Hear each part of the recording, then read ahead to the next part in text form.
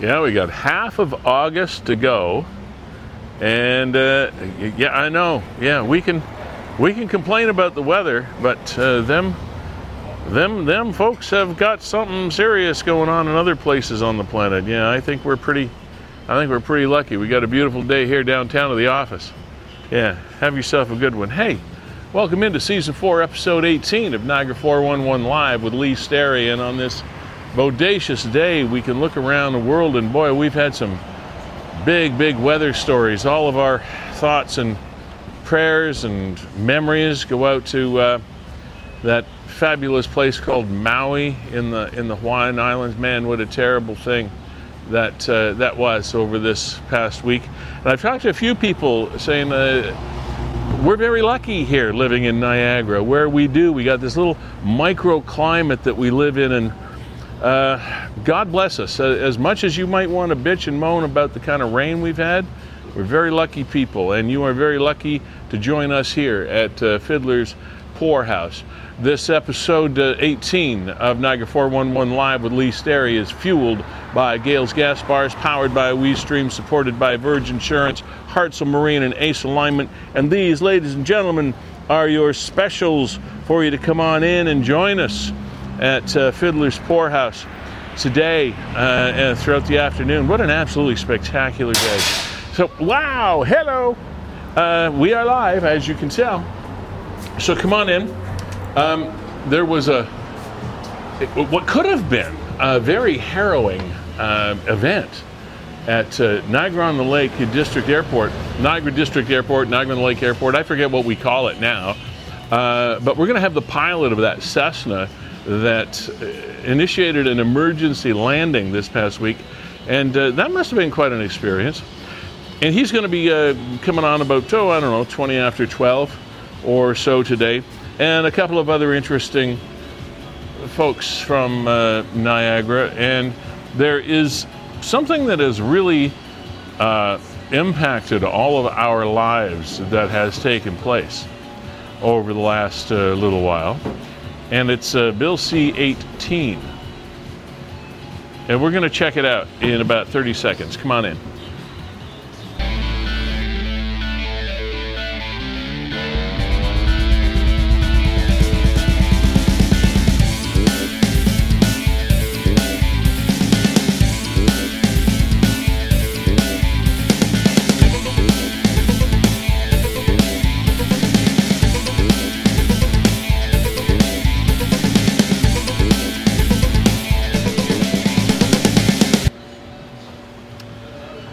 We are live, we are here, we are on the right side of the grass, as they say, on this August the 16th. Boy, it's hard to believe that summer has gone so fast. It's not over, but it sure is moving quickly. And welcome to Season 4, Episode 18, once again, of Niagara 411 Live with Lee Sterry. Thank you to Nick, once again, for cooperating with us and sharing content, and all of you that come along for the ride every day on Niagara 411 and join us every couple of weeks on Niagara 411 Live with Lee Sterry. Hi to Nick's mom. Ladies and gentlemen, on the right-hand side of your screen is the one, the only, the legendary museum quality Kevin Jack of WeStream. I'll never be able to live up to that billing, Lee. Well, oversell. Sold it. You know what they say, oversell, underdeliver. Welcome, Kevin. It's been, it seems like a long 2 weeks. Yeah, it's been a couple of weeks. I've been to the Belle Province and back in this time. How was that? It was great. It was a great family vacation. I'll tell you this, I don't know when it begins, but at some point, once you get beyond Montreal, everybody in Quebec loses the ability to make a good pizza. I don't know what they do. They put all the toppings under the cheese instead of on top of the cheese. Brutal. I was very happy to get back to Niagara and finally have some good Niagara sauce. Some of the best in the world. I'm not going to go into this deeply, but I just wanted to, on behalf of myself and all of Niagara, pass along our condolences to the loss of your mother-in-law, and all of our best wishes to your wife, Leanne, and your family. It's been a tough couple of weeks for you folks, I know, and as they say, justifiably, our thoughts and prayers are with you and to Leanne and your children and your father-in-law and the entire family. I know it hasn't been easy on you guys, and I just wanted to pass on our thoughts. Yeah, I appreciate that. We did lose one of Canada's premier musicians and songwriters and Indigenous entertainers, as Robbie Robertson grew up on Six Nations here in Ontario and became one of the first and foremost guitarists, songwriters, band leaders of our time. The leading songwriter and leader of the band. He played with the band behind Bob Dylan. Ronnie Hawkins, another great Ontario person, was the one that hired Robbie to join him on the road when Robbie was only 15 years old. He couldn't even legally get into the bars, so they had to sneak him in so he could play bass with the Hawks. Another one of my musical heroes that passed over the past week. So rest in peace, Robbie Robertson, as well. Coming up today on the program is a fellow who had a very interesting week as well. Gord Tessier is his name. He was a pilot of a Cessna 337 that made an emergency landing at Niagara-on-the-Lake Airport this week. He is also a member of the Civil Air Search and Rescue Association, and he is going to be by to tell us his story at about 20 minutes after 12 today. And a fellow whose name is no stranger to Niagarans. He's a Niagara Falls City Councillor, Mike Strange. He is running, along with Peter D'Angelo, another councillor in Niagara Falls. It's the 1,000-kilometer trail run.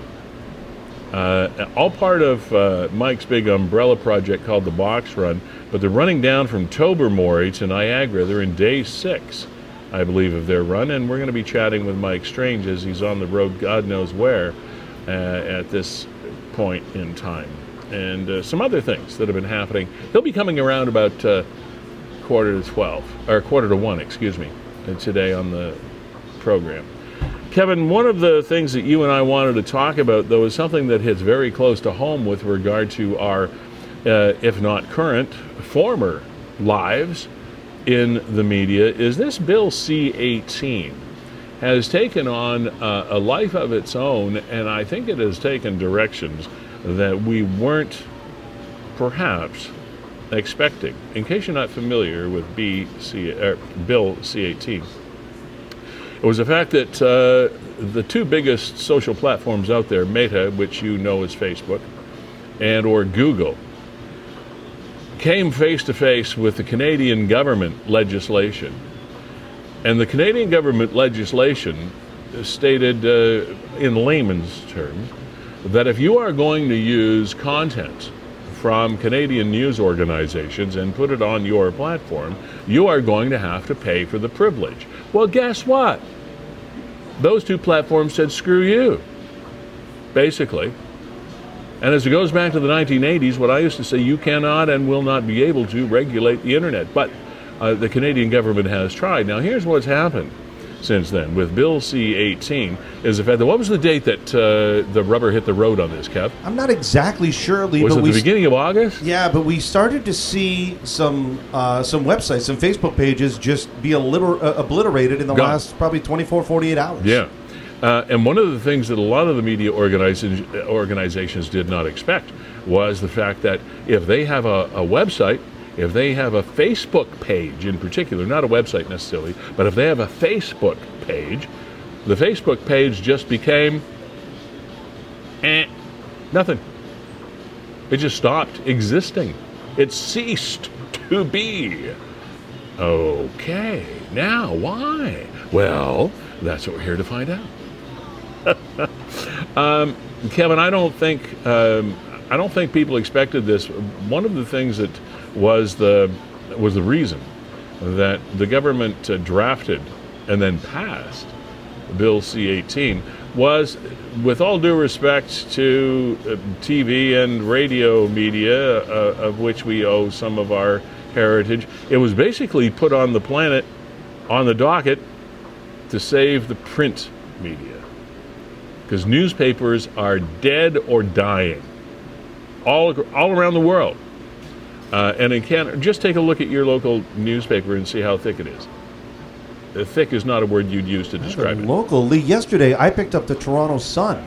Even the Sun, even the Toronto. I couldn't believe. I think it was 24 pages. Do you remember what it used to look like if somebody delivered the Star? Oh yeah, the Saturday. Even on a Monday, but on a Saturday. I couldn't believe it. I was at a fast food chain out in Welland, and they had the Toronto Sun there for anybody that wanted. I picked the thing up. I think it was 24 pages, and 12 of those were sports.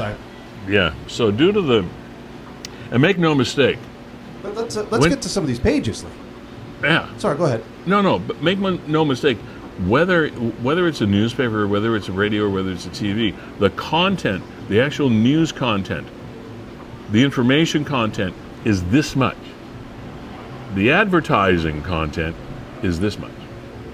So when the advertising community fragments, then you've got an issue, and that's what this is all about. The advertising and marketing dollar has been fragmented to the point where it's all gone into the ether. It's all gone into social media. But to go to Kevin's point, let's rewind and check out some of the impact that we've had because of this C18. Kevin, you can pick it up from here. Okay, so I originally thought, Lee, that honestly what was going to happen is we were not going to have those easy click to share on Facebook buttons on media outlet web pages anymore. I thought that was the extent of it.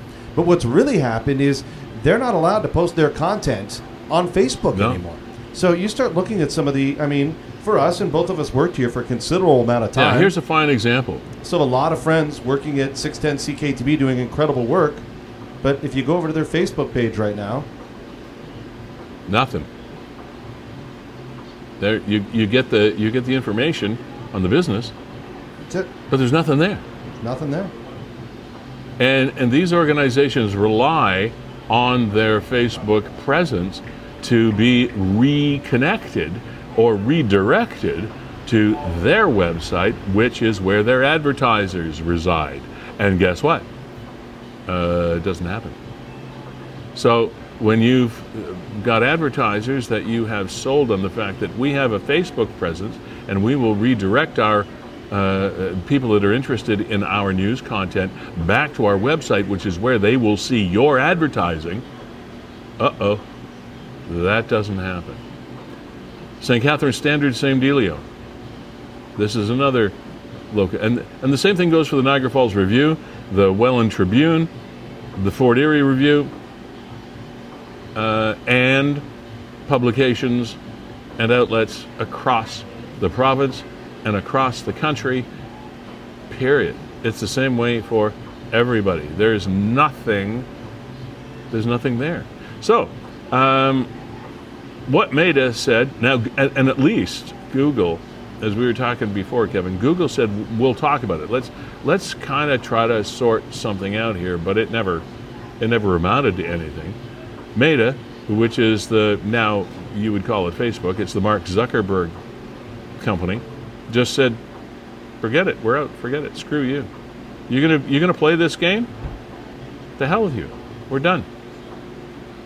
And out. So now who has the power? The people have the power that always had the power, and that's the internet. You can't regulate the internet. A message to the Canadian government, stop trying. If media is going to be successful, if terrestrial media, if radio, if television, if newspapers, if they are going to be successful, they will be successful with their own business plan. You cannot legislate success. I'm telling you, we have been trying to do that for years. You cannot legislate success. The same thing happened back in the 60s and 70s with the record industry. When the record industry realized that the old record label formula doesn't work anymore, record labels can't sign artists and treat them like crap and take all of their music and make money from it. When that doesn't work, what happens is the government legislated the fact that radio stations had to pay a percentage of all of their revenues to the record producers and the record companies so that they could play their music. And that was the case for decades. For decades, I tell you. We paid thousands and thousands, millions, I tell you, of dollars and I'm not kidding, it's true, from ownership of radio stations to play music. Why? Because the record labels lost their business model and the government legislated a solution, or so they thought. The same thing is happening now, only in a slightly different skew, with the source of news content on social media. Ladies and gentlemen, this is what you're faced with. You're faced with your government trying to regulate the internet to a point where it saves a media outlet that may not deserve to be saved because it can't keep up with the times. It can't make a living in its current state. So we got to save it. We got to throw them a lifeline. Do we have to throw them a lifeline? I don't know. But apparently, the social media platforms aren't going for it. They're saying, yeah, okay, well, screw you. Not going to happen. Yeah, completely obliterated, Lee. And it was. I feel really bad for these MSM mainstream media organizations do you? Locally. I do feel bad. bad. Do you feel bad? Well, because the government went forward with ill-fated legislature. Why didn't they consult people? I think they did, but you know. But did they? Oh yeah, I heard people that are owners of terrestrial media, mainstream media companies saying, we need help. We need a lifeline. Maybe what they're saying is just write us a check. Yeah, I didn't get that sentiment that everybody was in lockstep from MSM with Bill C1. But it was interesting. I mean, the government pretty much said, okay, you need us more than we need you. Yes. And Meta said, no, we don't. If they're not in lockstep, if the media companies aren't in lockstep with what the government is doing, tell them to stop. I thought they had, but too late.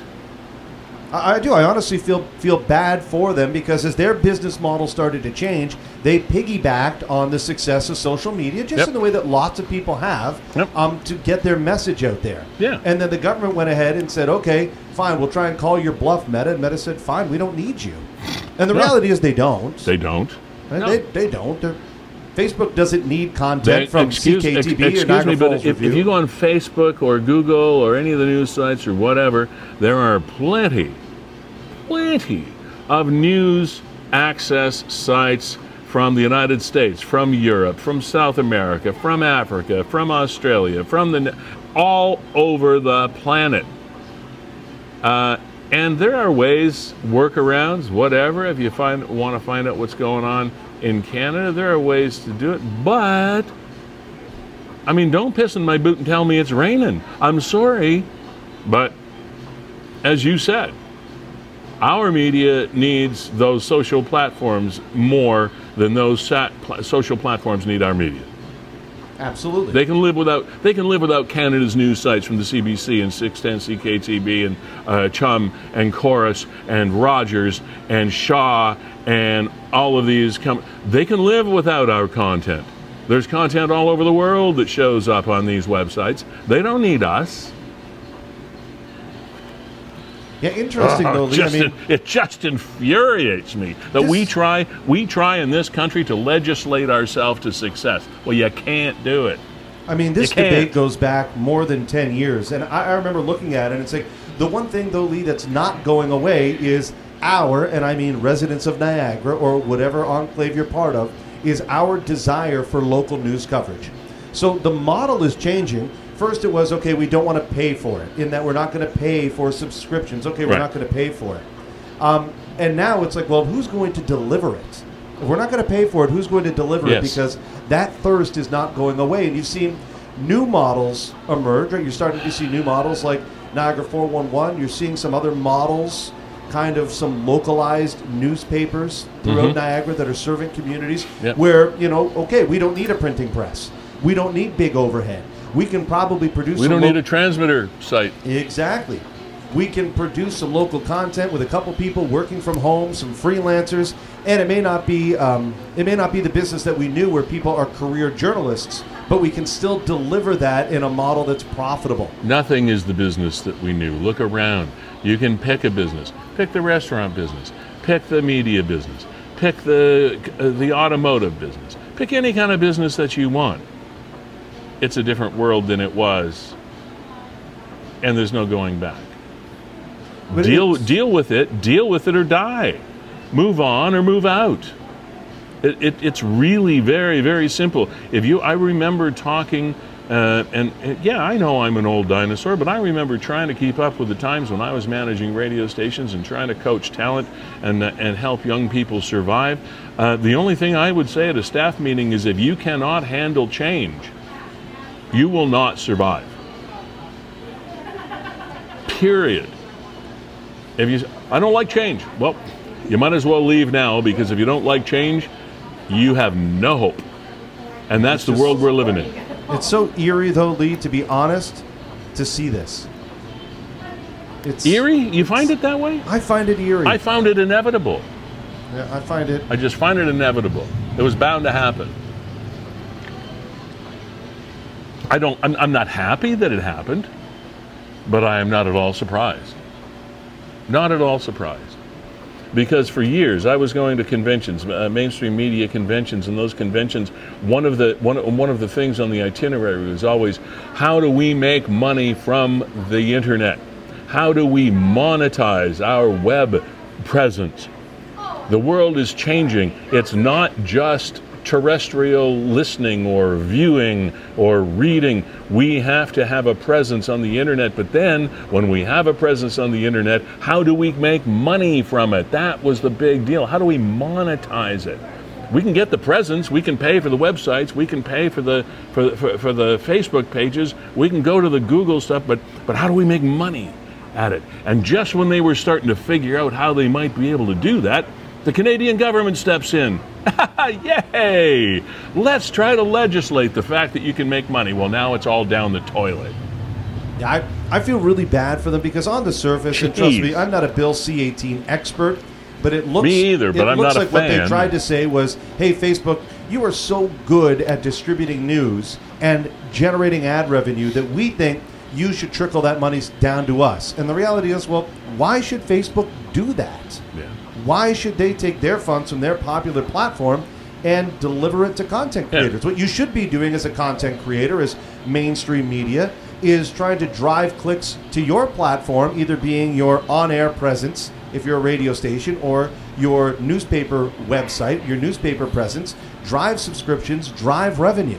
We, as a Meta or a Google, we are not in need of anything you have to offer. We are not subservient to your laws and your government.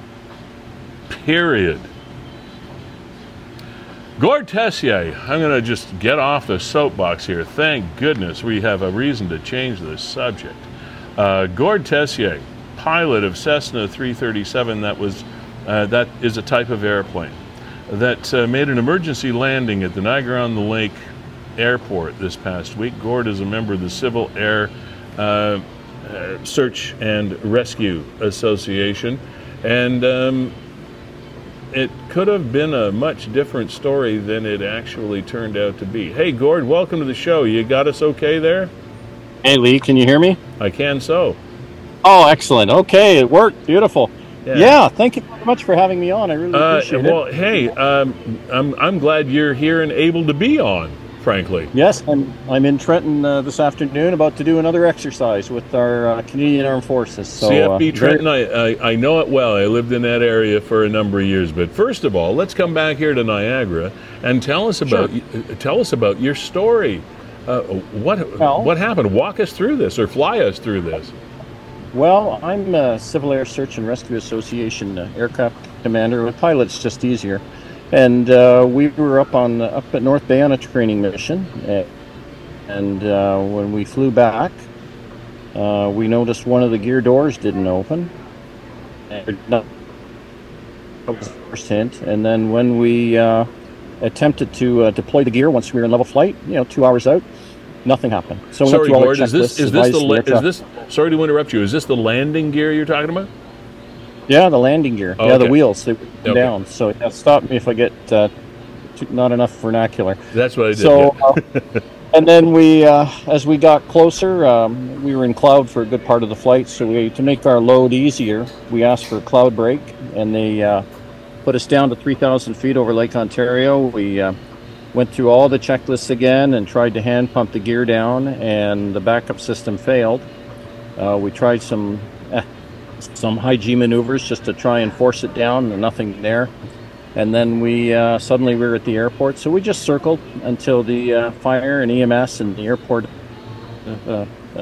people, the maintenance people, who they know the lay of the land intimately there, Right. Until they can select a really good spot for me to land. And in the meantime, I consulted with my chief flight instructor and my aircraft maintenance engineer, and we tried to put together a plan to best get the plane down safely. So, I have seen aircraft landings where it goes very badly, and I didn't want to become one of those. So after we had our plan in place and all the players, all the players were on the board, then we just turned final and we landed.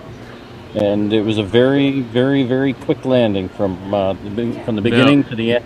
Yeah. Had any of the landing gear deployed when you actually hit the runway? No, they all stayed out. So you flat landed. You landed on the belly of the aircraft. Yeah, on the belly of the airplane. Yes, a few skid marks. Yeah. Yeah. Well, I know you're being very humble about this, but that takes a little bit of expertise to be able to do that, does it not? Oh. Well, it's my first one. Hopefully your last one, but still. Yeah, my last one. I'm checking all the boxes, Lee. I've already had an engine failure on takeoff. I've already had a bird strike. 2 birds hit us, all on training, or on actual searches. And then there was this one. So I jokingly say my wife now has an excuse never to fly with me again, because she's not a big flyer. She probably won't. As long as your insurance policy premiums are all paid up, you're all right. The claim works. Now, who was on the plane with you? My wife and Randy Clauston. He's a retired minister here in the area, and he was along as he's officially a spotter with Casera, but he was sitting in the right seat next to me on the flight home. So he came in handy to pump the gear down, but which didn't happen. I have so many questions. I know I've flown in small aircraft before, and I love it. I just love flying because it gives you in smaller aircraft, it really gives you the sense that you are flying.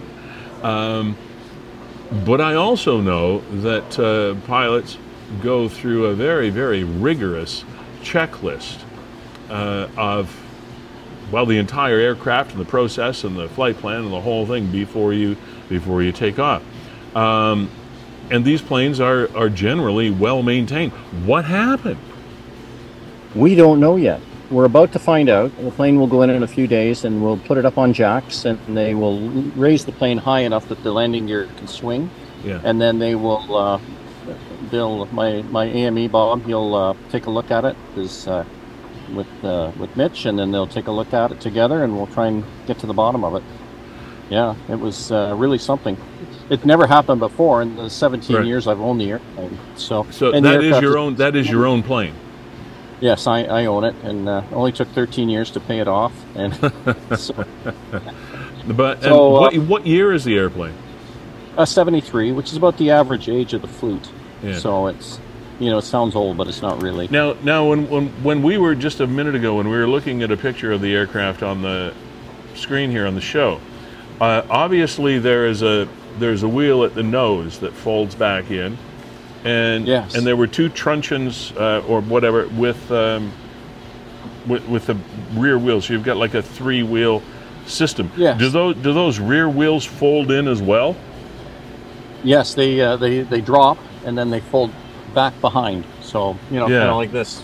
And they snug on the back. Yeah, and none of those, neither the nose wheels or the rear wheels, were responding to any of your efforts while you were in the air.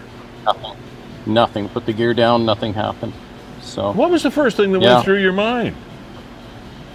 Well, it's just another day at Casera. Everything we do, we have a plan, and then we deviate from it. I thought, this is just normal. Here we go. So now we have to work through the problem. And I honestly thought once we got through the checklists, we would have found a solution, but no, we had nothing. So from the time that you took off and did all your checks and all your walk-arounds and all the rest of it, so from that time that you took off to the time when it became time to land, something went wrong. Something went wrong. Yeah, when we do a very thorough walk around before we launch, and Yeah, I know you do. Yeah. even after everyone's in the plane, I do a last chance check. I walk around the entire aircraft, and yeah, everything looked great. So yeah, it's What do you think? unfortunate. What do you think happened? Oh, we may have had a seal go or something that blew all the hydraulic fluid out of the plane, and of course it would just pump it out as soon as you put the gear down. The pump kicks in and it's supposed to pump the gear down, but it looks like it just maybe ran out. And that manual effort you said that you went through and the fellow beside you went through, that is supposed to be your backup. Your fail safe. Yeah. It likely just pumped what was left overboard as well.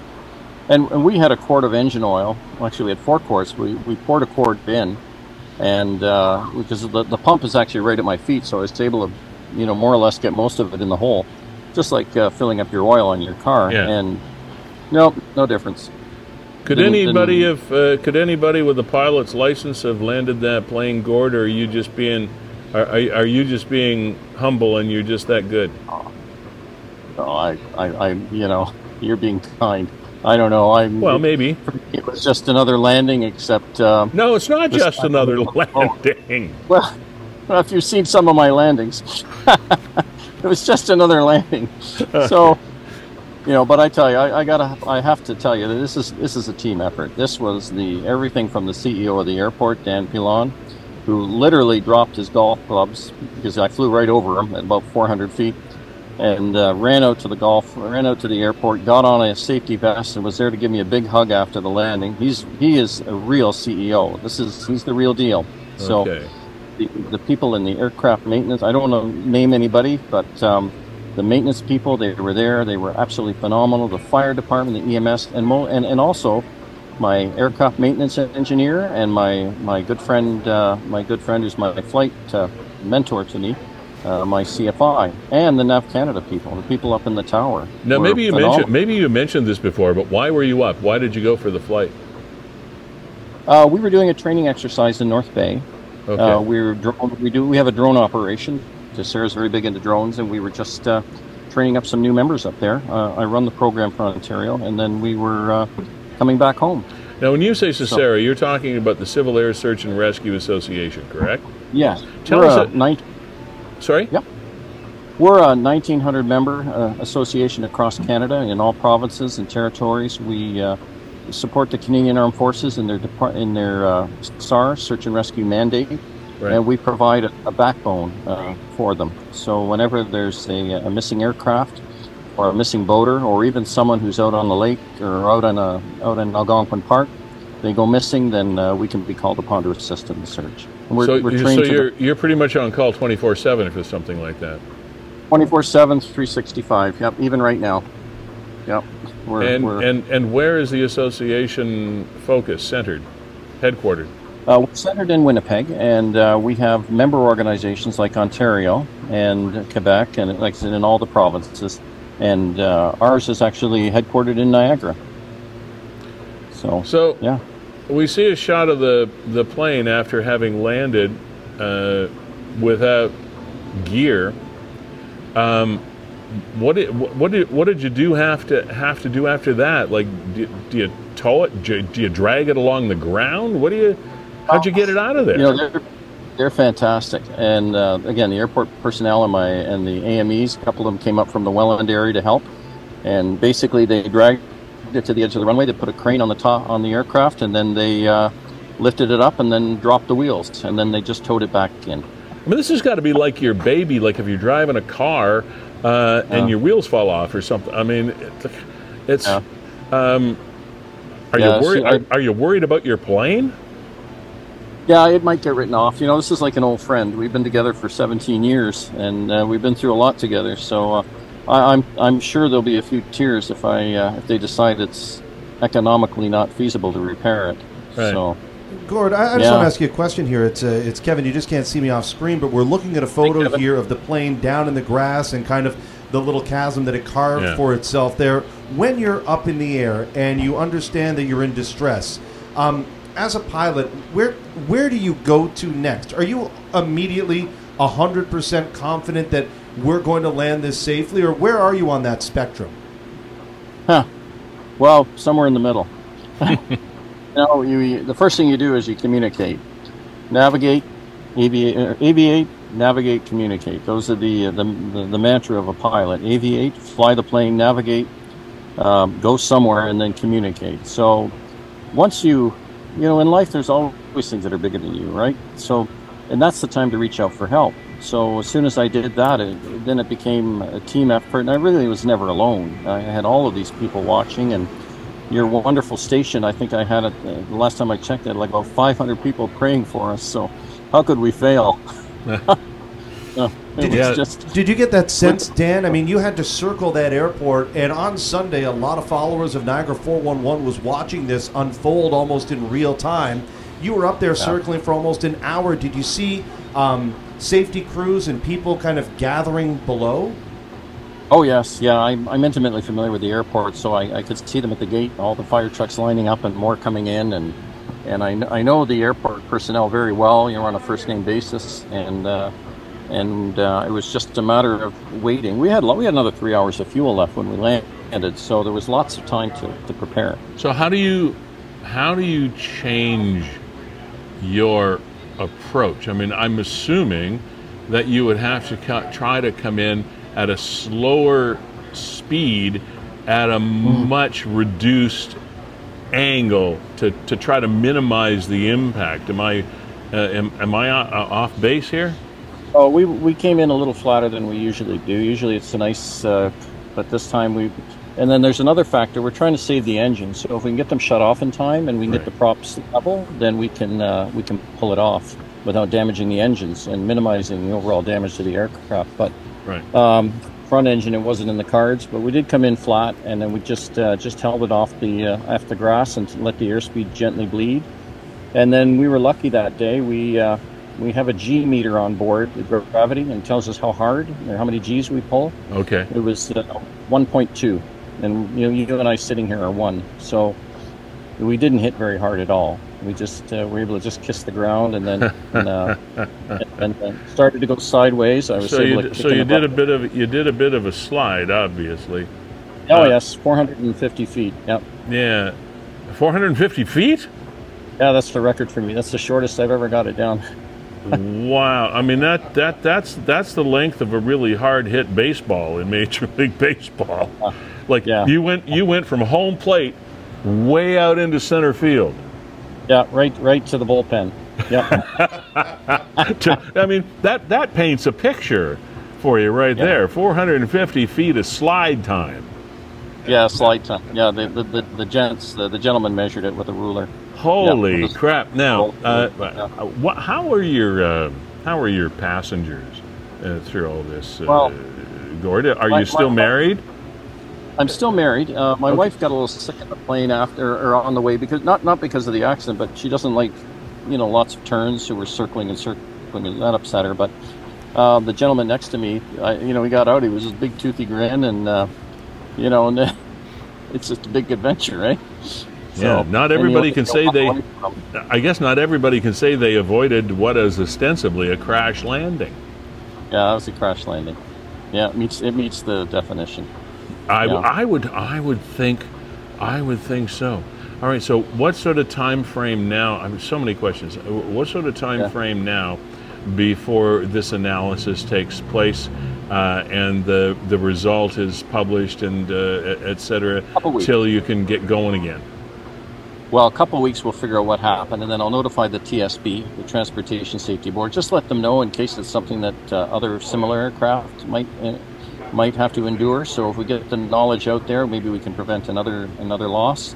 Yeah. And then as far as the aircraft, if they decide to fix it, it may be a few months. If they decide to write it off, well, maybe a few months before I can procure another one. So. And then take another, there's obviously insurances involved and whatnot. Yeah, there's insurance that'll cover most of it, but not all of it. Yeah. Yeah. They don't cover all, unfortunately. Wow. And what sort of training are you initiating at CFB Trenton this week? Oh, we got a bit of a freeze. Well, today we are at the lovely ski park of Battawa. Yeah, Battawa, Ontario. Yes. Yeah. Can you hear me now? I can, yeah. We're at Ottawa, Ontario, and we are engaged in drone operations. We're making a presentation to the military today. We're going to show them what the capabilities of our RPAS systems are. RPAS is another acronym, Remotely Piloted Aircraft System. We call them drones.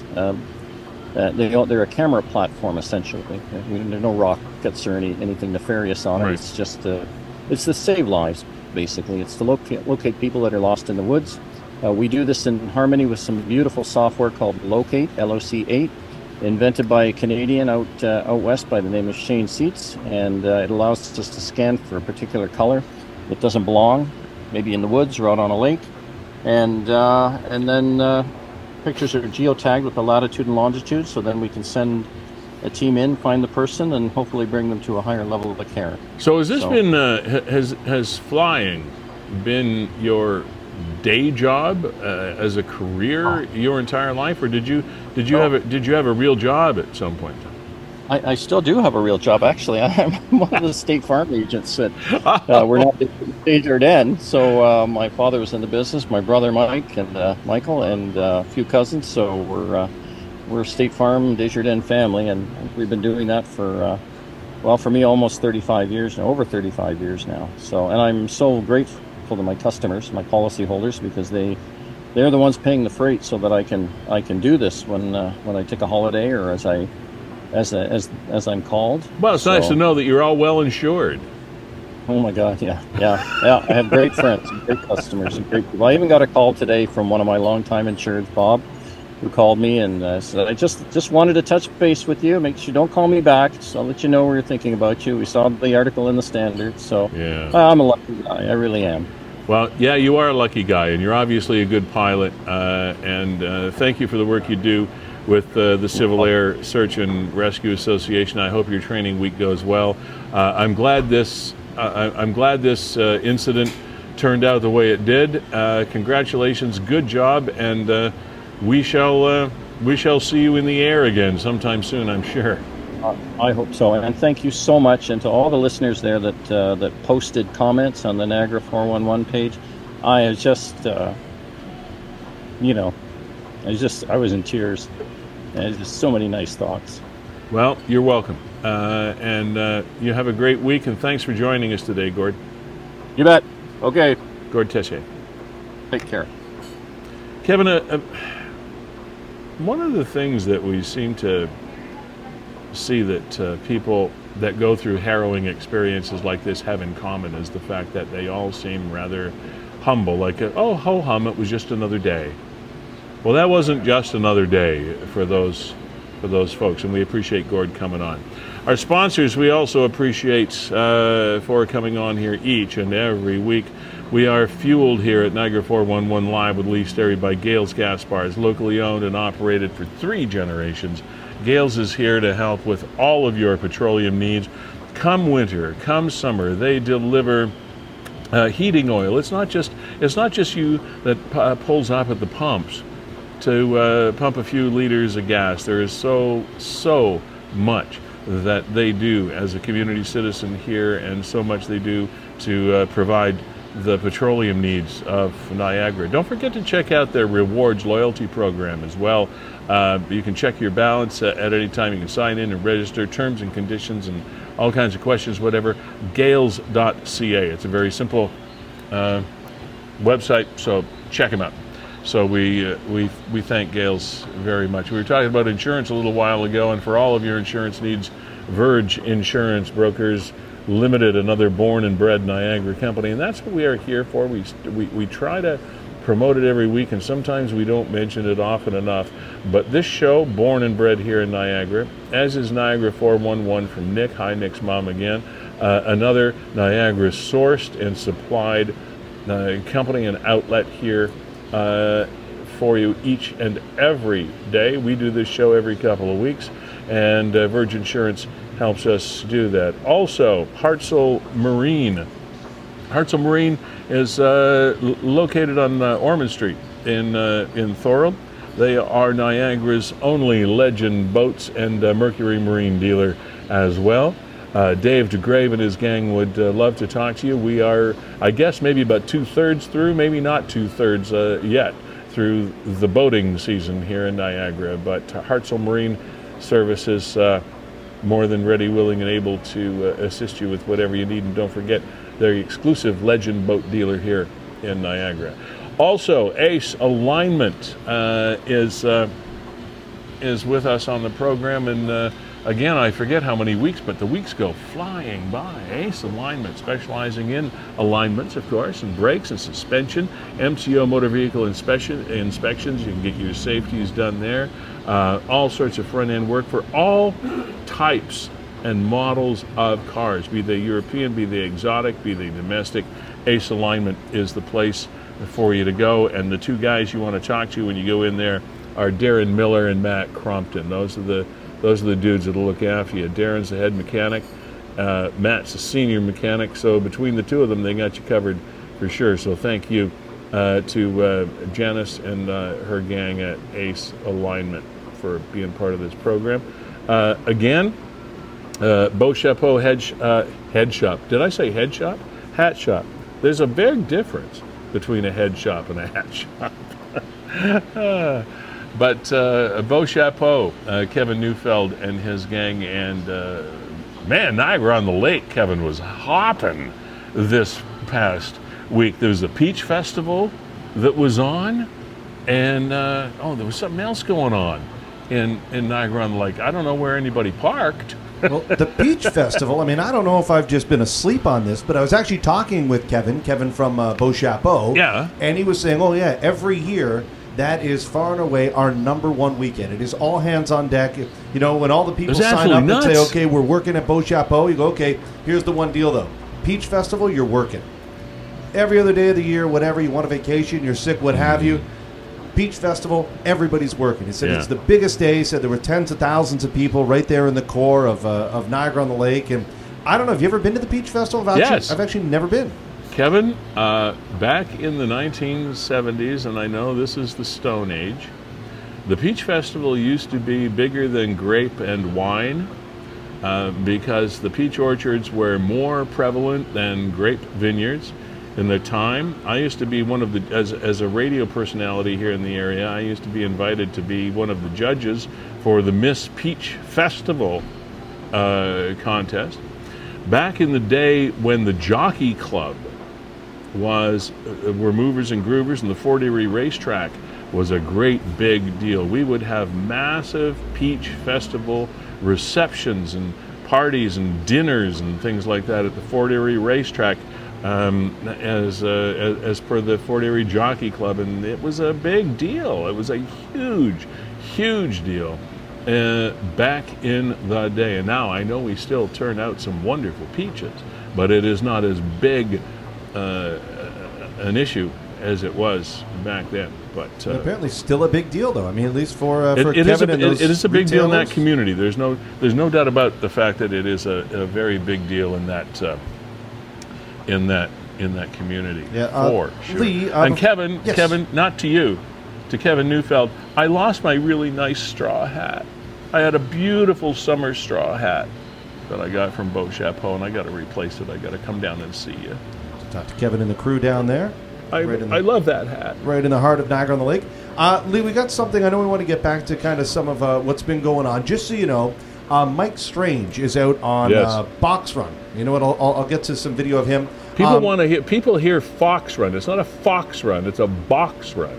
As in a box. Because it's a trail run, his schedule's a little bit. So we're going to try and squeeze him in between now and 1:30. Okay. So I think we'll get him in before the end of the show. But here's something that Nick has posted, which is a little bit of a developing story. And you talk about us being gripped to Gord and his plane. Well, these ones, I can't help but kind of watching the comments to see how this plays out, and I hope it ends safely for everyone. Okay, Fort Erie Rescue Boat 4 is responding to Lake Erie at Bay Beach for a person on a recreational, another one of these, a person on a recreational flotation device that has drifted out past the buoy and is unable to get back. Port Colborne Marine Auxiliary Rescue is responding. Now, and here's some of the Here's some of your comments. Private boat unable to assist and bring the occupant back to shore. Everyone is safely back on land, so says that. That's good.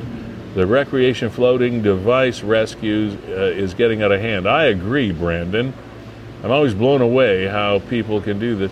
Hope they're okay. Flotation devices seem to be getting away in the people's more and more. Great response from Fire Station 41. Way to go, Fire Station 41. Rescue boat plus another boat and canoe arrived to help them. Look at the hall monitors. Don't know what that means. Start sending these people a bill.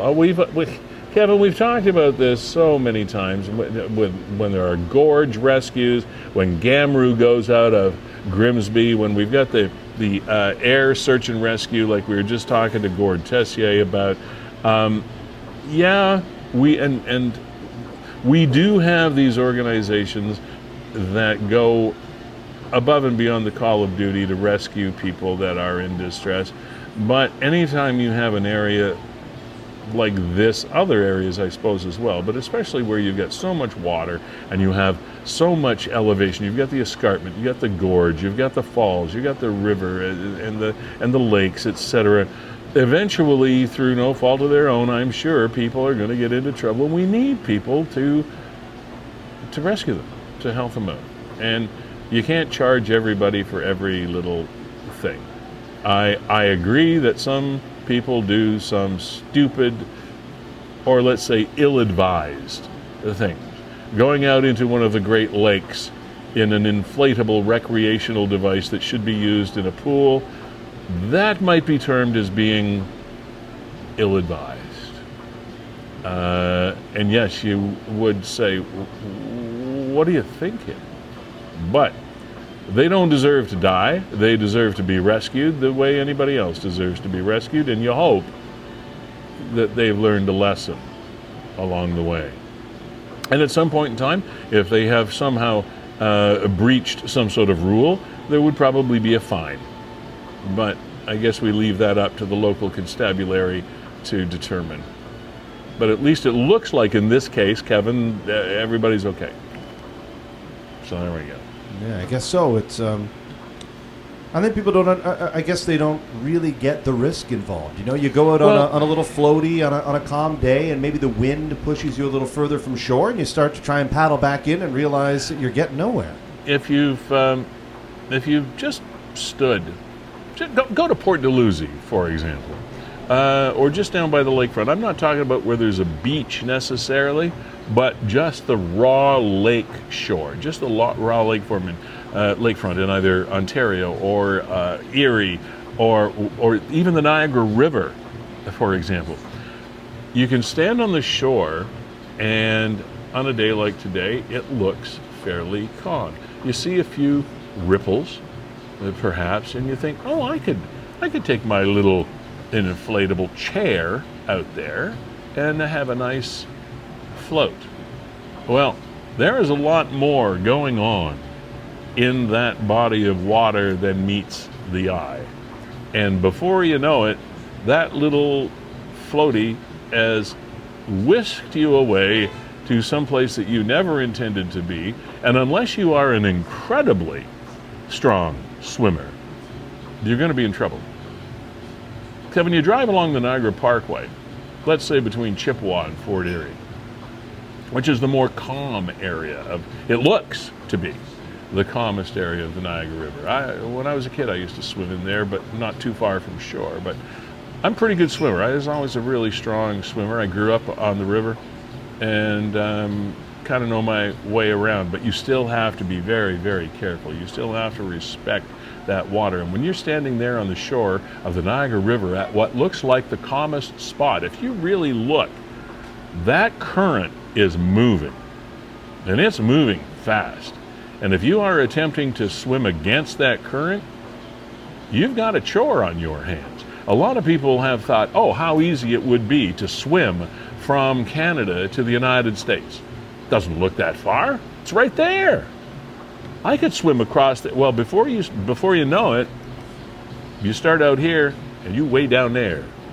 You still might be going across a little bit, but you are definitely not going directly across. You are going diagonally, and if you're not strong, you're going to get caught up in something that you don't expect and you don't want. You didn't bargain for. So people come here and they do not realize the power of nature that they're dealing with. And that's why we have to have these rescue people.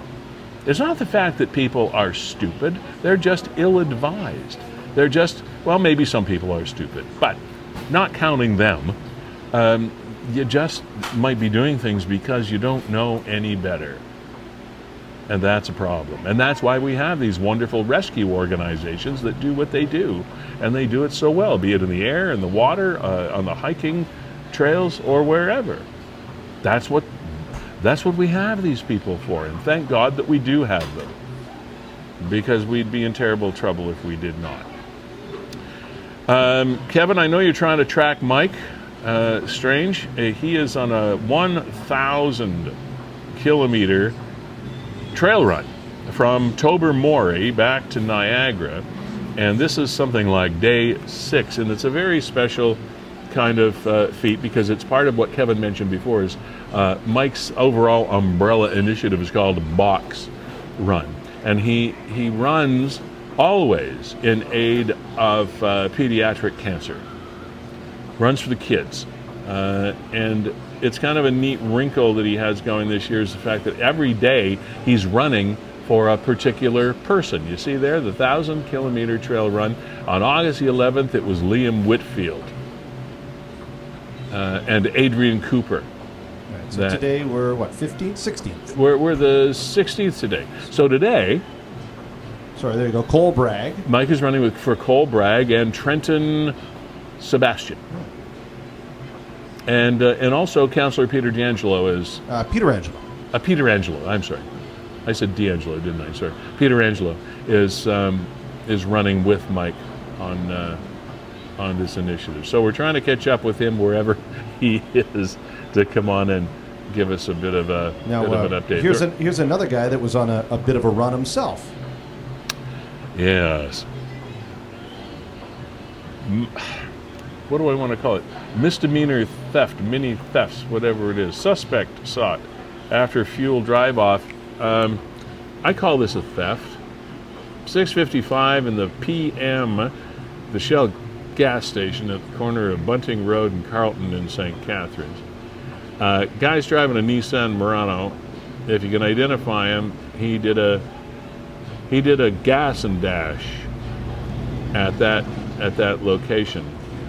And as a matter of fact, a few years ago, when I was doing live talk radio, as was Kevin, and we mentioned CKTB here a little while ago, one of the people that I interviewed on this exact subject was Jessica Friesen. She is the CEO and owner-operator of Gales Gas, that is the lead sponsor of this program. And we were talking about this express issue of having to prepay at the pump or inside the building before you are allowed to pump gas. And here is yet another example of why that is so important. The reason that Jessica and I were talking about it on the radio many years ago is the fact that there was a person dragged and killed at a Vancouver gas station because the attendant went out to try to stop somebody that was driving away without paying for their gasoline at the pump, and they were dragged by a car and they were killed. And it was so unconscionable to me that we still have places where you can go and pump gas before you pay for it. It should not be the case. Too many people have been hurt. Too many people have done the gas and dash thing. Hold on, Lee. I'm just looking at this. I wonder if anybody... Is it just me, or is he wearing gloves? Hard to tell. So does this mean it's like it was very premeditated? Premeditated? Didn't want to leave any fingerprints behind? He was afraid of getting fingerprints on a gas hose? Really? Like, really? Yeah. Like, that's going to hold up in law? Oh, I don't know. It doesn't seem to make... That's really weird, though. I mean, look, it's a nice sunny day. unless he's a racing glove guy. But I want to get Jessica back on here at some point in time, too, to talk about this again, because, frankly, I thought this had already been dealt with as an issue. I thought we'd put this issue behind us across the country, because at the same time we were talking with Jessica Friesen about this, we were talking to a fellow who was the head of the association to which convenience stores belong. You know, the convenience stores that have gas bars attached, et cetera, and there was an issue. I mean, they weighed in on that issue as well. I just don't understand why, in this day and age, why people have the ability anywhere to pump gas before they pay for it. Doesn't make any sense. Yeah, I'm looking through a lot of the comments, and somebody on here, and I'm just trying to find it, they indicated that, yeah, this happened 4 times to me the other day, working at... It should be impossible for that to happen. And a company like Shell, change your technology around for the love of they're also Pete. They're also trying Whoever to Pete is. They're trying to convenience us, right? I mean, eventually we get to the point But where we're there's no living in a convenience. society where everybody's a crook, right? It's a hell of a lot more convenient, Kevin, for me to shove my Visa card into a pump and have it authorized before I pump than to pump gas and go into the store. That's a hell of a lot more convenient. It's very inconvenient to pump gas and then have to walk in to pay for it. That's inconvenient. All right. No, fair. Good point. Looks like we're just going to track down Mike Strange here on the road of the box run. So just while I'm setting that up, Lee, just happy to know that, the audience of Niagara 411 here, Matty Blacklung, it looks like he caught this guy. So he's already identified him. Oh, Lou Bega. That sounds like some sort of singer. Yeah, remember Lou Bega saying Mambo number 5? Yeah. Looks exactly like that guy. Mambo number 5. He's... Yeah, looks exactly like that guy. All right. Pay before you pump is common now and needed. Thank you, Randy, the voice of reason, right there in front of you on the screen. Ridiculous. Well, hey, wiping the well-earned sweat from his brow here is Niagara Falls City Councilor Mike Strange. Hey, Mike, how are you? I just got off the road, myself and Vic, and pretty tired. We got up early, and we thought it was going to be more on the road today, and it appeared that way when we first started, but then we started going up and down the escarpment, and big, huge rocks and boulders, and it's really, really tough days so far, and we're just halfway there. How far did you run today? We're 20 kilometers in. Yeah. But normally, on the road, it would take, average probably 2 hours. It's taken basically 4 hours to do this because we're up and down the hill several times. And the terrain is just brutal with tree roots and huge, huge rocks. So you're stepping on these rocks and you got to be very careful. So you're almost kind of doing a light walk, run type thing. Okay, so who was the brain trust that mapped out your trail? Couldn't you have gone on a better trail? Well, I think the Bruce Trail is such a world-renowned trail, and it's iconic. It really is. So we wanted to test ourselves, and I think that's part of it. Especially if you're doing something for childhood cancer and see children suffering. You want to actually, not that you ever hope you're in that position, but you want to challenge yourself to the point where you want to actually kind of quit and don't quit. To be perfectly honest. As familiar with the Bruce Trail as I am over time, I thought the trail itself was a little less onerous than that. I didn't realize that you had those kind of obstacles that you'd be dealing with. Yeah, well, the first 3 days, because we added kilometers onto it to make it a 1,000-kilometer trail, was just along the road, which is still hard. Obviously, we're doing 40 kilometers a day, but once you get on, starting in Tobermory, I think the first few days are really tough. Like we train in like Short Hills, Queenston, that area. And it's tough, but we know the area too. But this one is just up and down, and then you got, around 4 o'clock, that's when the mosquitoes, black flies come out, and it's just constantly just waving them around, and they're chasing around. It's just, it's frustrating. It really is. It's a roller coaster in mentally, because you're kind of gung ho at first in the morning to go, and then you're good, and then near the end, like we're testing ourselves right now. It starts to wear you down, doesn't it? Oh, it does, yeah. Like physically, but then mentally too. Like, and I got Vic in the background asked me, how many kilometers left? How many? I go, I don't have no idea. You know, he wants me to get my phone out. So you've got Counselor Angelo with you. Yeah, Peter Angelo. Yeah, how's Peter doing? He's doing good. He's drinking some water right now. Okay. All right. Wait, Vic. There he is. Hello. Hey, how you doing? How you doing, Peter? Pretty good. Yeah, no complaints. So, Gord, your box run initiative has been going for quite some time now, to your credit, and you always run for pediatric cancer causes.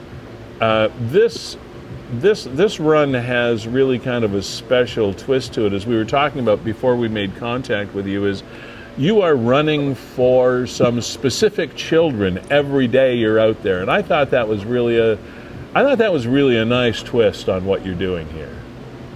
Yeah, and we have 58 children that we're basically run for. So every day we run for at least one or two. Today is Trenton Sebastian and Cole Bragg, who are both had leukemia and went through chemo and blood pokes and so much of treatment. Just as they're just young kids, right? It's just sad to see that happen to any child, right? So we like to tell their stories, and some kids aren't as lucky as these two and haven't made it, and we love to tell their stories too, because we like to carry on their legacy and tell their story, because every story is like a book. It really is. And what they've gone through, years and years and years of chemo, and then they've doing well, and then they've relapsed, and it's just some are great stories, and it's like we're doing the trail roller coaster. It's the same thing with their treatment and with their lives, because they're up and down, and then even the ones that some of them have beaten cancer, they still have the effects of the treatment. And that is the scourge of that horrible disease, in that it's not just one thing. There's dozens and dozens of different ways that it can jump up and bite you, and children in particular, and families. It's just a multi-headed monster that we've been trying to battle for so long, and it's so it must get pretty frustrating, especially for somebody that's trying to fight it and fighting it as long as you have. Yeah, it's it's a win sometimes for some of these kids, and the treatment is getting better. There are particular cancers that there's not, but with part of our funds are going to Dr. Singh's stem cell research lab for childhood cancer in McMaster, and just recently on CHCH it was announced the special treatment that they're doing is actually attacking the brain cancer stem cell without attacking any other stem cells around it, which is so important, without affecting everything. When they blast this chemo through your whole body, and it's you're attacking the bad cell, but you're also attacking all the good cells too, and that's what they're getting, all the long-term effects and secondary cancer and stuff like that.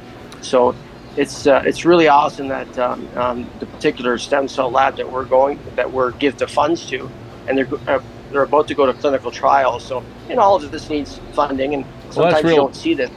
That's really positive. It really is. You know what I mean? And when we first started, we didn't really see that research that much, so that's why we wanted to give half there and half to Ronald McDonald House, where actually they help families where they can stay there, they can sleep there, they eat there, they have their kids there, and they take care of them, and they can park there where they're only steps away from the hospital. So you can imagine the effect it takes on families, the financial burden, while their loved one, their loved child is sick in the hospital, and then they have to, with that financial burden, try to rent a hotel and get food and all this sort of stuff. Well, Ronald McDonald House takes care of it. It really is amazing. And then, within 6 months ago, when we heard about on CHCH about Dr. Singh's lab, we heard about it, and I'm like, because I always watch it, because CHCH, because I see Jim Diodati on there, I want to know what's going on sometimes, what's he going to say. And then it said breakthrough in childhood cancer research. I'm like, oh my God. So me and my girlfriend were watching it.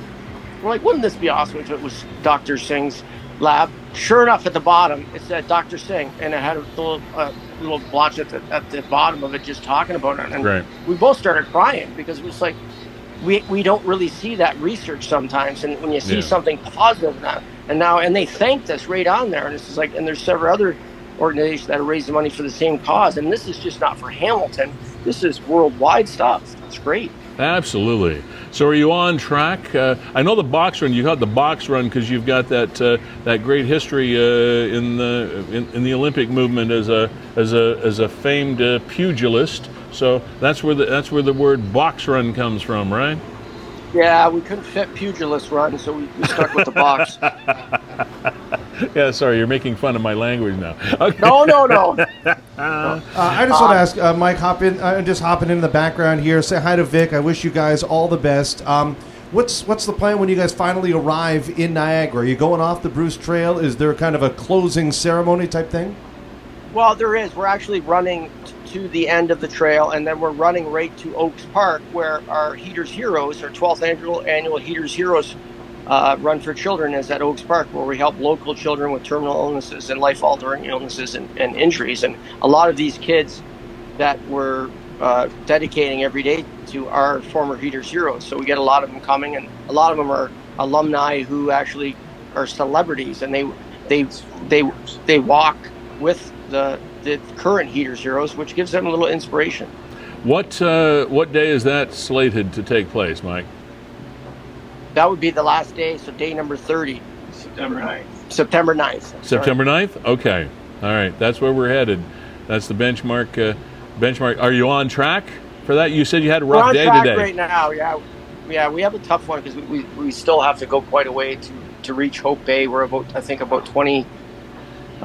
23 kilometers away, so we're more than still have to go. Take a dip in Hope Bay. Went camping there a couple of years ago. It's beautiful there. You can there you go. See, Kevin, I love that. You can walk out in that water for miles. So yeah, and you know what? You go along, and sometimes I'm in such trying to get off the trail myself and Vic that we're just trying to, because there's some great views from up top onto the escarpment and stuff, and I have to remind myself, just take a couple minutes to view everything. Because it's like, and you want to, you're beating yourself up because you're not in time, or it should take this long and stuff like that. It gets in your head so much too. But in the end, it's all about these children and the cause. And at night we stay in this camper, and but we always like to have a hot shower or jump in the water in Georgian Bay somewhere. But it's really nice, and but the important thing is we love people to donate, and if anyone would like to donate, it goes to www.boxrun.org. Okay. We appreciate you letting us in and talking about the run. Anytime. Stay safe out there. Don't twist an ankle or whatever, and have fun. And do take a minute and stop and smell the roses every now and then, Mike. You're doing great work. I will, for sure. Thank you so much. Appreciate it, guys. All right, you're welcome. Take care. You too. Bye now. Some wonderful people doing some wonderful things, Kevin. It's easy to focus on the dark side sometimes, but there is always one of those bright lights that shine through. I remember Leonard Cohen wrote a song one time, and there was a lyric in it, and that always stayed with me. And the lyric went like this: "There is a crack in everything, but that's how the light gets through." Good job, Mike. Peter Angelo, all the rest of the folks that are supporting this this run. Yeah, terrific. What's Restream up to these days, Kevin? I haven't had an opportunity to talk to you very much. Kevin Jack, ladies and gentlemen, he is the co-founder of WeStream with Brandon Scram, Canada's premier streaming company. And that means that anything that you need done, or you need people showing up at, sorry for dangling my participle, you can have it streamed and have people there. And we were talking about the power and the impact of social media. And here's a company that, instead of trying to fight it, joined it, and you're doing great because of it. Yeah, absolutely. Thanks very much for that, Lee, and setting me up here to let you know that, we were talking to Gord Tessier. He's up at CFE Trenton. We're very proud to work alongside our brothers and sisters in the military. In early September, we'll be heading up to CFB Borden to do some live streaming for the Canadian Forces. So, awesome. And the rest of August, just kind of taking it slow as we should, with some young children at home and trying to, like Mike said, take a moment out just to appreciate the view, and Brandon, myself, and our families really try and work that into our schedules as well. So, what are you doing? What are you streaming for the military? We'll be streaming the Canadian Military Slow Pitch Championships. All right. Yeah, it's a little softball up there. Haven't done slow pitch since, I think, before the pandemic. All right. So very much looking forward to do that.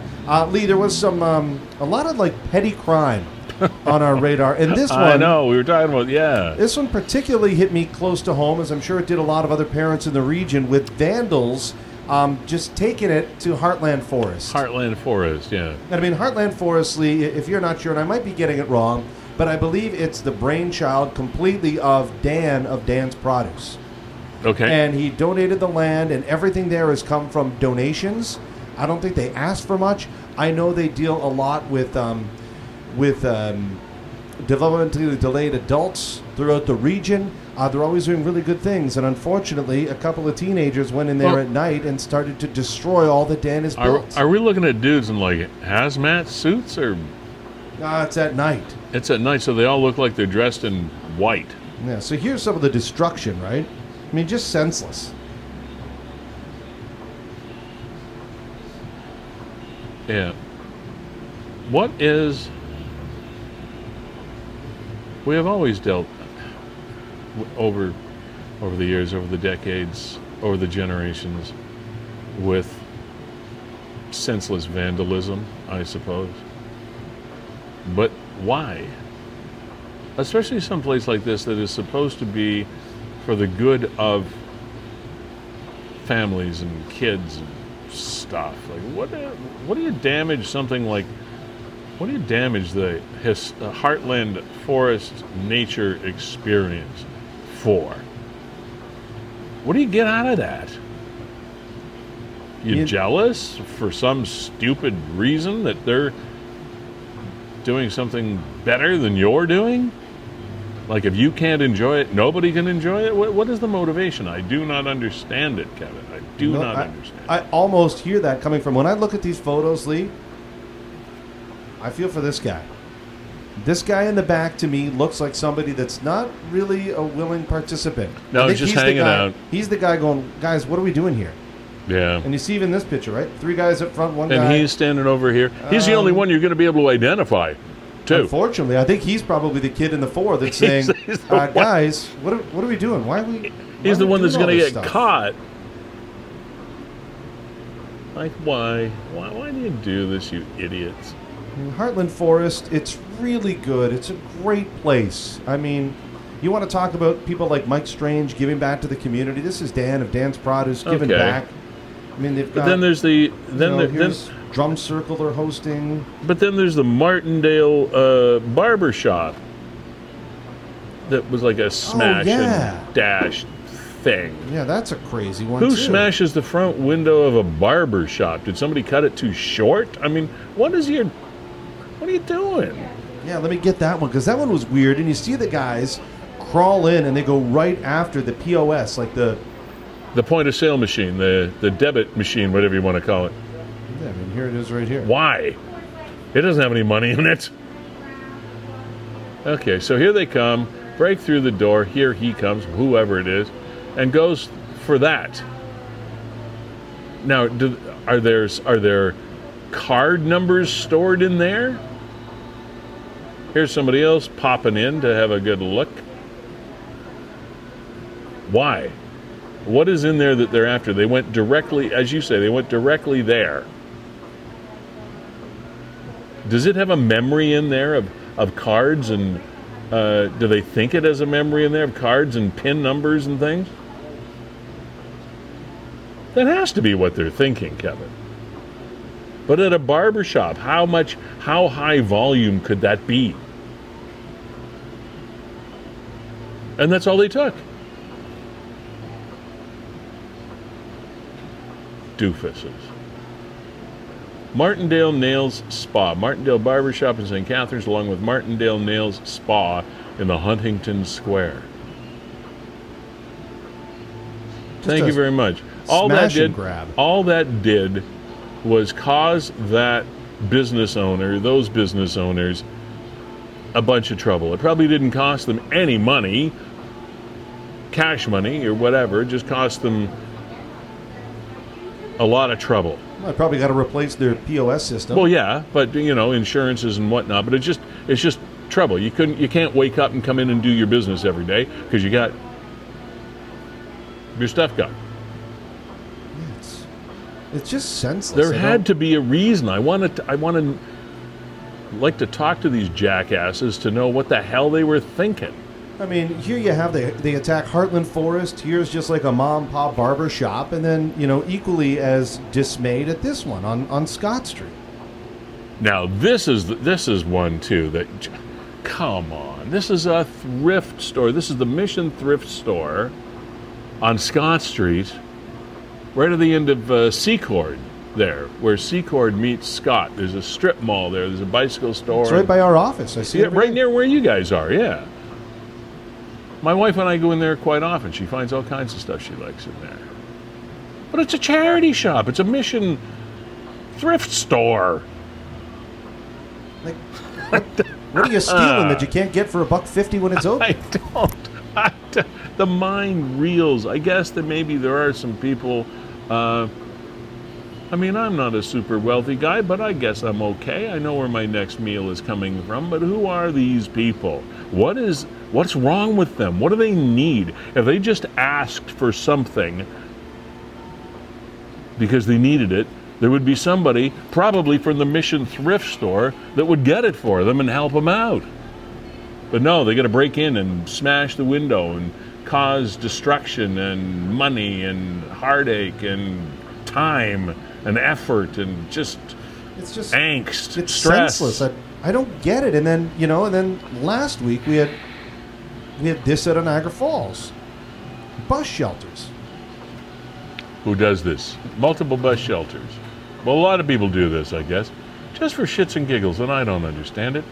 Multiple bus shelters throughout the city of Niagara Falls appear to have been vandalized, glass smashed, and shards everywhere. Images attached are from the Portage Road and Valley Way and Montrose Road and Highway 20 area. Please be careful if you and your children are walking in or around these shelters. If anyone has any information, again, call police or Crime Stoppers. Frequently, I have an opportunity to speak with people just casually, either friends or neighbors or acquaintances or store owners or servers in pubs, whatever. And one of the things that I'm encountering a lot is a sense of desperation and despair and sadness from people because they're not at all feeling good about where society is going and the things that they run into every day. They feel,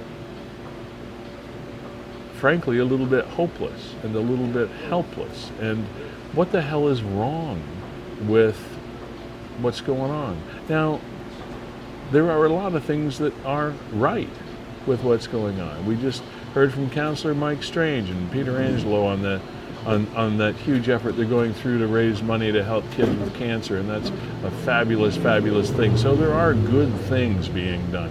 There are positive things being done. But overall, when you look at the world, the Eiffel Tower, for example, shut down, 3 floors of the Eiffel Tower shut down because of a potential terrorist threat this past week. The United Kingdom is showing a higher incidence of threats on the terrorism level. All the hoo-ha that's happening, I worry for the United States, especially with their political system. There's all the Donald Trump stuff that is happening, and I vowed years ago that I wouldn't even say that name again, but it just popped out. There's so much darkness that people in generally have to find ways to make themselves feel lighter, make themselves feel okay about their world. I was talking with my cousin not too long ago, lives in lives in Colorado. He's very well off. He's not on the poverty side of things. He's very well off. Run a successful business, sold it, and he's beside himself. He's desperate because he doesn't know now where he wants to live. He said, I want to live somewhere, but I don't really want to live here, meaning the United States. But he's going to live somewhere in the United States. He said, I can't abide what's happening here. It's so depressing. And we don't know what the motivation is. And at a very, very low, minuscule level are these idiots that break into stores, break windows, and steal POS machines, and break into thrift shops for some bizarre reason. Fill up your car with gas and then try to drive away without paying for it. Maybe it was $100 bill or a $60, who knows how much gas he pumped. But yeah, gas is expensive. You're going to buy a vehicle, you got to run it on gas, you got to pay for it, you numbskull.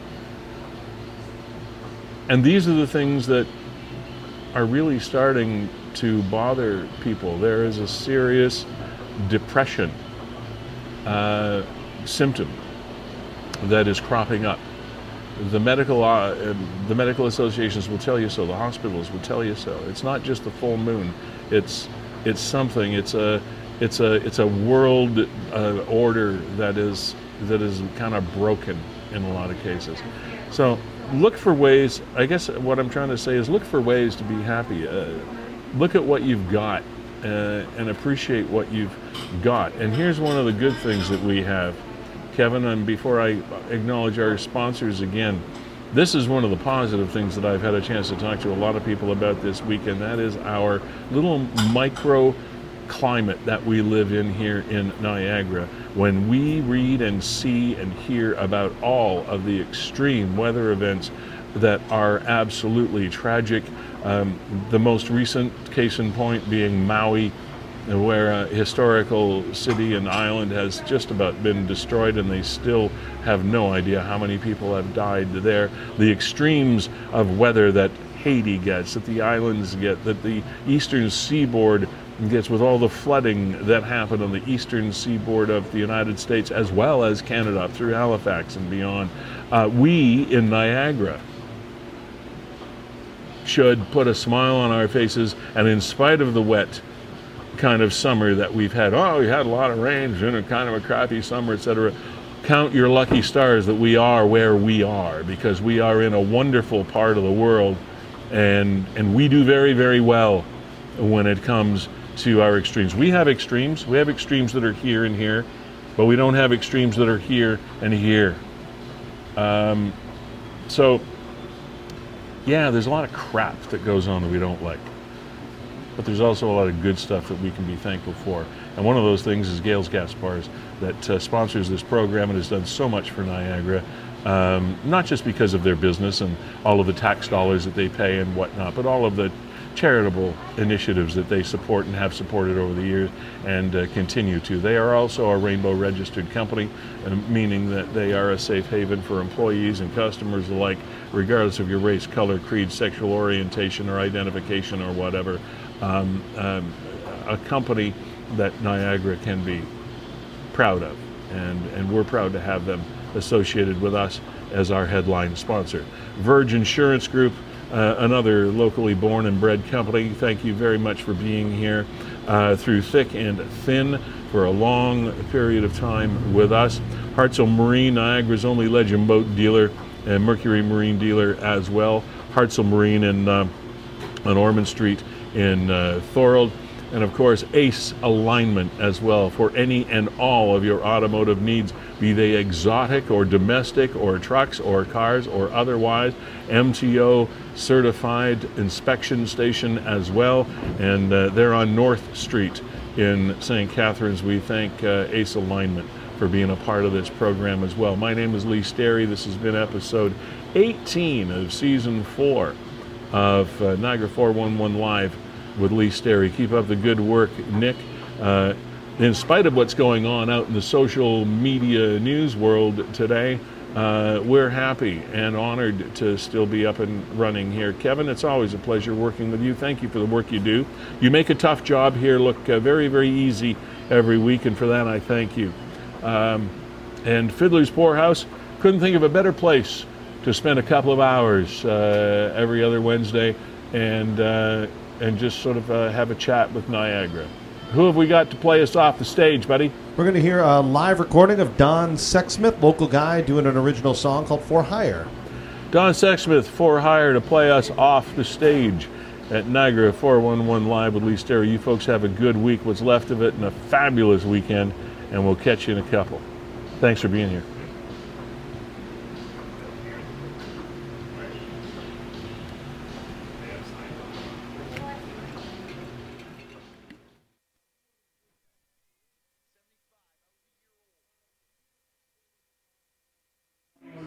No. All the great music was happening then. Not yet, not yet. Anyhow, you were born on the right side of the tracks. Don't you know I come from the poor, poor side of town? Think with your heart, girl. Don't let other people put us down.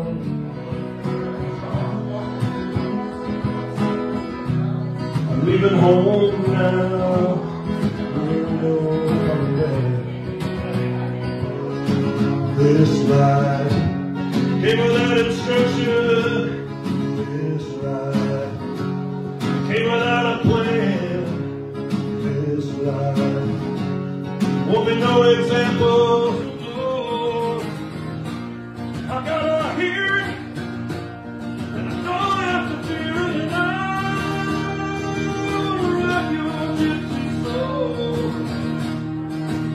Just like way back in the days of love, and it makes me beautiful, and to the distance I am upon the stage. Here I go, playing star again. There I go. Trouble, baby.